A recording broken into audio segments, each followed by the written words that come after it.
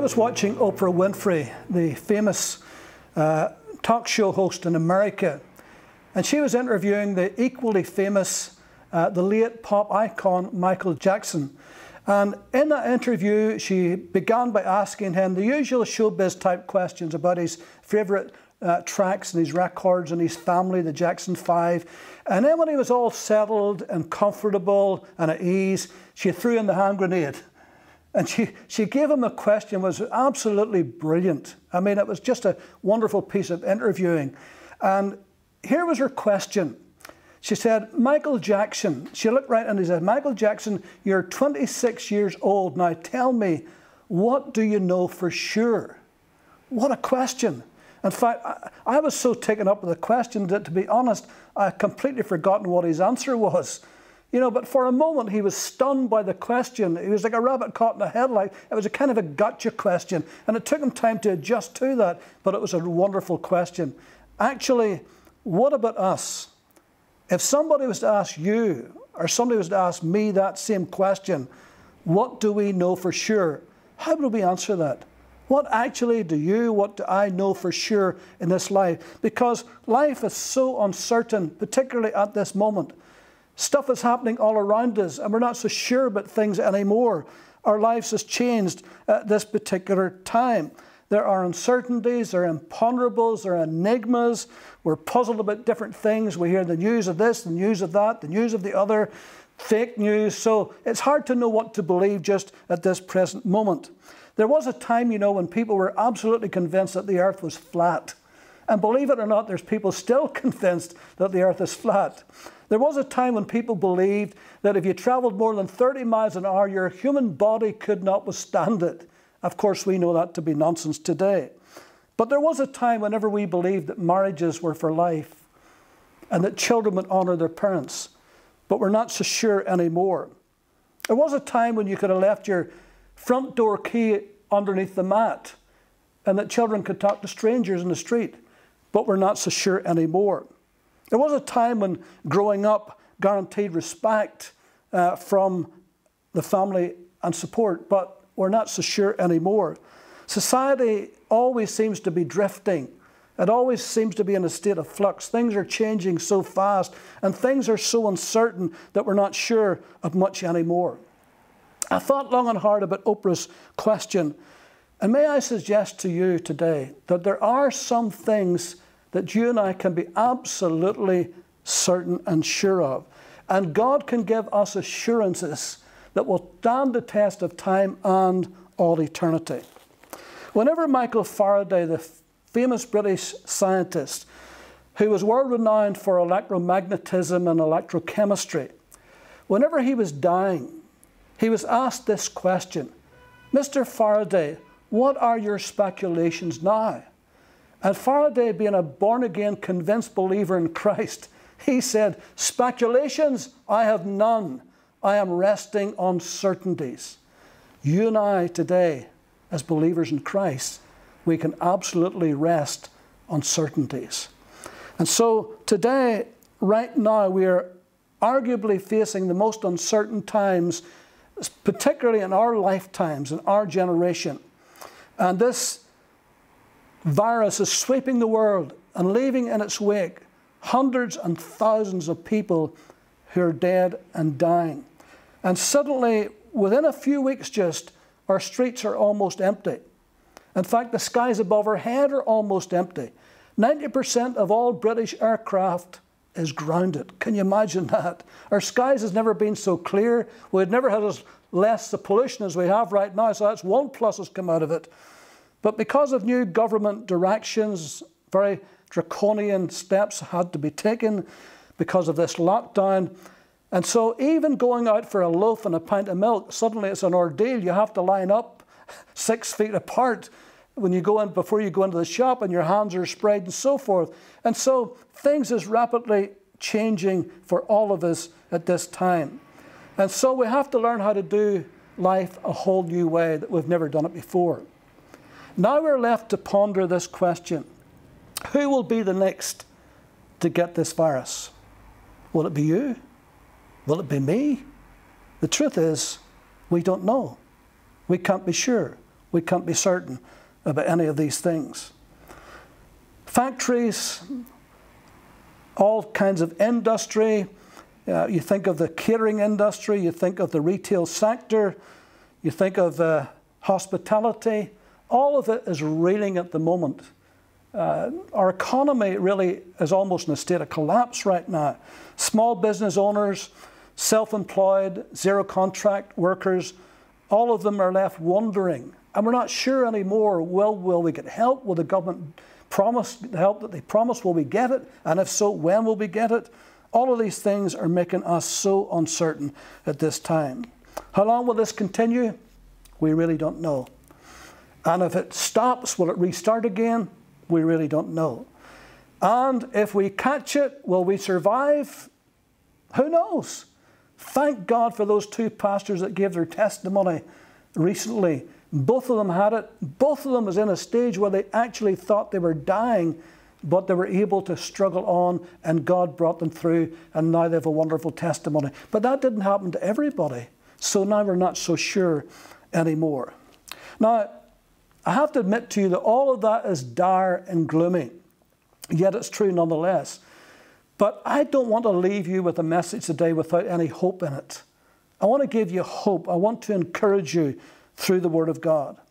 And so no matter how bad things get, no matter how uncertain they seem to be today, but you as a believer in Christ, you must never ever lose your hope. Never ever. Abraham of old, whenever God promised him a son in his old age, it came to the point where his wife Sarah, she was so old that she couldn't even conceive, never actually mind bear a child. And so when everything in the natural was ended, here's what it said about Abraham in Romans 4:18. That Abraham, contrary to hope, in hope believed, so that he became the father of many nations. In other words, when all natural hope was gone, when there's nothing here anybody else could do, he had a supernatural hope within him that God had put in his heart.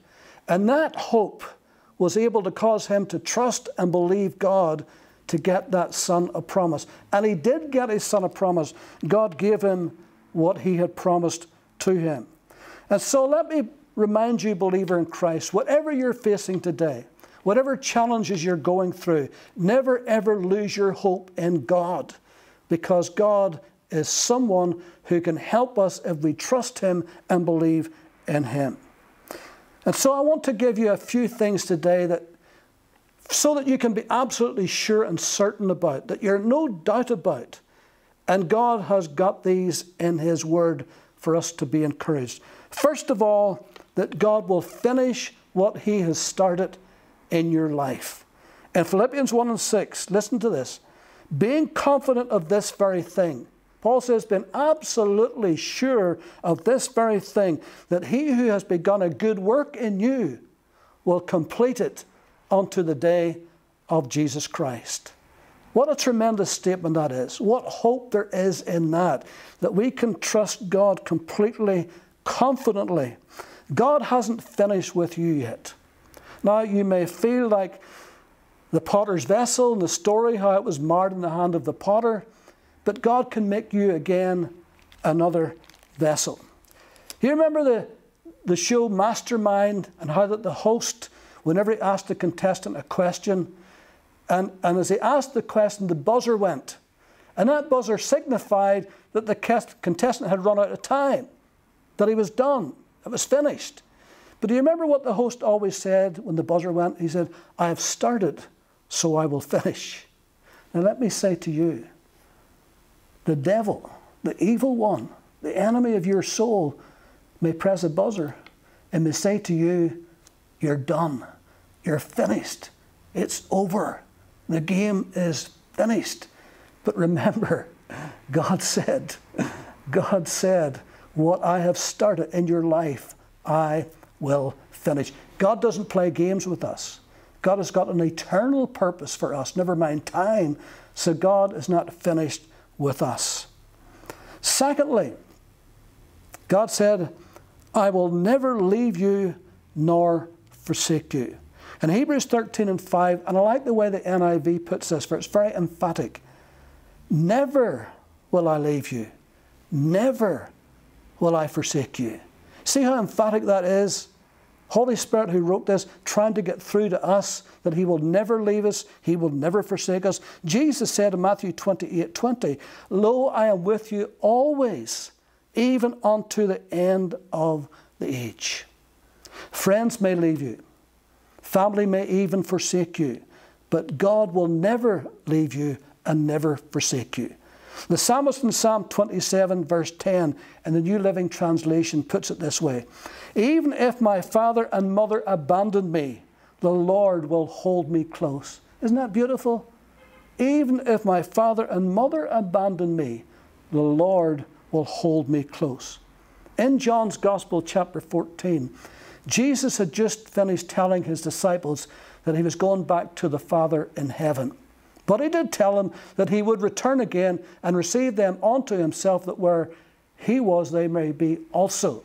But they really weren't relishing this news, because for 3.5 years they had Him every single day, in the flesh, in person, up close and personal, with His arm around their shoulder, speaking into their ear, teaching them every day. And they were not looking forward to the thing that He was going to leave them.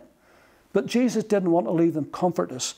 And in chapter 14, verses 17 and 18 of John, He tells them that He would not leave them comfortless. He would not leave them as orphans, one translation puts it. He would no longer be beside them, but He would send His Holy Spirit to be in them, to dwell within them. And that's the exact position that you and I are in today.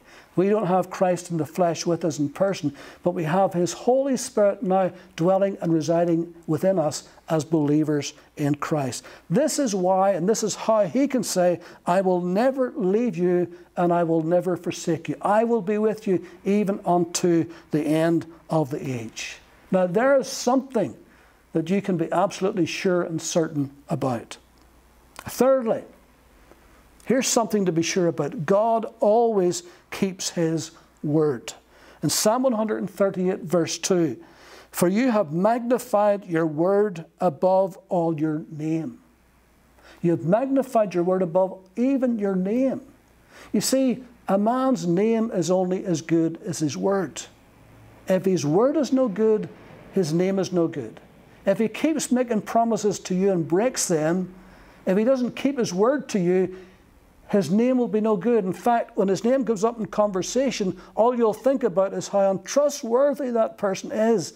Because his word wasn't good, his name is not good. But God's word is good. His track record, it is wonderful. And you can trust God implicitly and wonderfully. He always, always, always keeps His word. In Numbers 23:19, God is not a man that He should lie, nor a son of man that He should repent. Has He said, and will He not do it? Or has He spoken, and will He not make it good? You see, as mere men, we make vows and we break them. And sometimes it's not that we mean to do that, but sometimes we don't have the wherewithal to carry out what we have promised. But nevertheless, we break our word. We make promises, we fail to keep them. We give our word, sometimes we renege on it. But God always, always, always keeps His word. And because God always honors His word, we can always honor His name. Let me say it again. Because God always honors His word, we can always honor His name. Now there's another thing that you can be absolutely sure about, that God will keep His word. And fourthly and finally, and this is the most important of all, you can know that you have eternal life. John, who was the last surviving member of the apostolic band, when he was an old man, he wrote these words in 1 John 5:13. These things I have written to you who believe in the name of the Son of God, that you may know that you have eternal life, and that you may continue to believe in His name. God wants you to be absolutely sure in the midst of an uncertain time that you have, believer, that you have eternal life. This is not something that we're hoping for. This is not something that we're waiting to see on the other side, whether it will happen or not. No, God has given us His assurances. His promises are true and real. And what He said will come true. And you can believe today, if you're a Christian today, that you have already right now eternal life residing in you. Why would God, who loves us, why would He leave us to wonder and worry and fret and have doubts and think, well, maybe I've got eternal life, or maybe I don't, I'm not sure. No. God will never do that. He will give you eternal life and He'll make you sure of it. If you're a non-believer today, you too, if you give your life to Jesus Christ, you too can have that assurance of eternal life. In fact, the Holy Spirit of God will give you that assurance, because it says in Romans 8:16, the Holy Spirit Himself bears witness with our spirit that we are the children of God.